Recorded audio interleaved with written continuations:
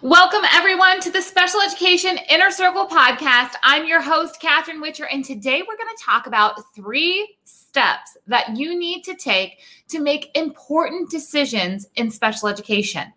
As we get ready for one of the craziest back-to-school seasons ever, there's going to be a lot of tough decisions. Now, keep in mind that these 3 steps apply no matter what time of year it is, no matter what challenges we are facing, but they are definitely needed when we're really sitting with those hard decisions on what to do next. These 3 steps are also for anybody who sits at the IEP table. This is for parents, teachers, admins, therapists.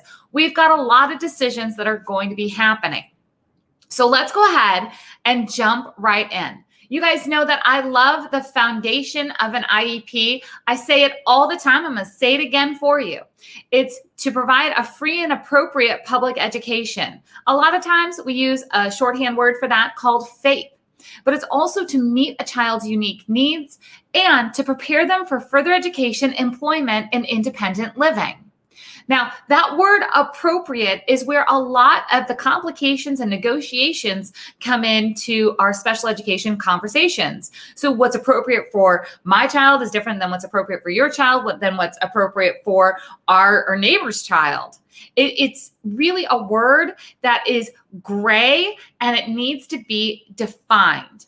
Now, what was appropriate 6 months ago was not appropriate when our schools got shut down due to our virus crisis, and is not going to be appropriate in the fall either.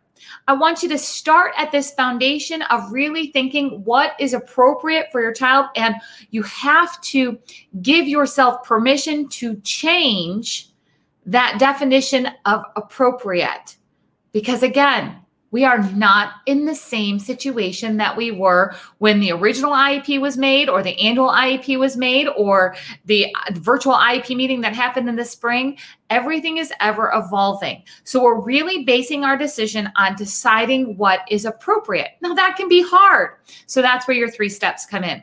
Our first one is that you have to be very intentional in putting your blinders on and not comparing to what other people are deciding. Maybe you're a teacher and you've decided that you don't want to go back into the classroom because you know what? This isn't what you signed up for. And you feel shame in that and you feel guilt in that.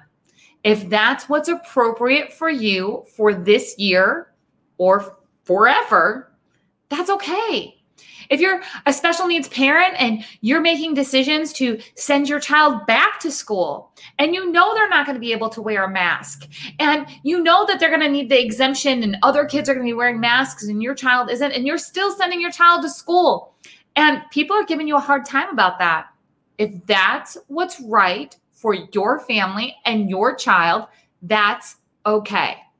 Because step 2 is you have to follow your gut. Now, I talk about this a lot, but it really applies here as we are making decisions based on a short-term amount of information. We don't have a lot of information about what is happening with the virus or what's happening with back to school or just what decisions are going to be made. We have very little information, but you do have an instinct. You have a parent instinct, you have a teacher instinct, and I can tell you, I've been doing this for almost 25 years, that when I work with parents and they don't follow their gut, or I work with teachers and they don't follow their gut, and things go awry, things go differently than they had hoped, they feel regret over, I know I should have just listened to my instincts. Now, those who follow their instincts and things go wrong, then they go, I made the best decision I could. I really thought in my gut that this was the right thing to do. But we don't have that guilty feeling of, why didn't I just listen to what I thought I knew was best? Why did I follow somebody else, right? Those blinders on, that no comparison that we just talked about. Why did we fall into watching everybody else and going against what our gut said? That leads to not feeling so great if things don't turn out the way that we want them to. So we've got our blinders on. We're not comparing. We're going to follow our gut instinct. And then this last one, this is huge. You have to realize that no change that you make in your child's IEP, or a teacher, if you decide not to go back to school this school year, or a parent who decides, you know what, we're not going to deal with IEPs, we're going to homeschool. No decision is permanent. You absolutely have the right to change, and you should be changing things based on information that's going to be coming your way. Again, that word appropriate is not one definition for everybody. And at this point in time, it is definitely not one definition that sticks with a child for a long amount of time, because things are always changing.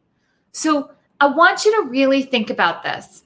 I want you to really think about if you stopped looking at what other people were doing when it came to going to school, choosing to stay home, wearing masks, getting the doctor's note to not wear a mask.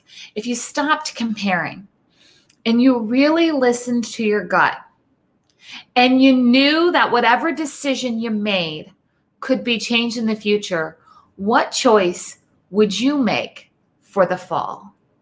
I can't wait to hear from you. Remember, you can always find me at masteriepcoach.com or specialedinnercircle.com. I hope that you join me behind the scenes so we can work together and I can help walk you through these difficult decisions. I can help talk it out over these 3 steps and what's going to be best for you and this upcoming school year. All right, everyone, I'll see you soon.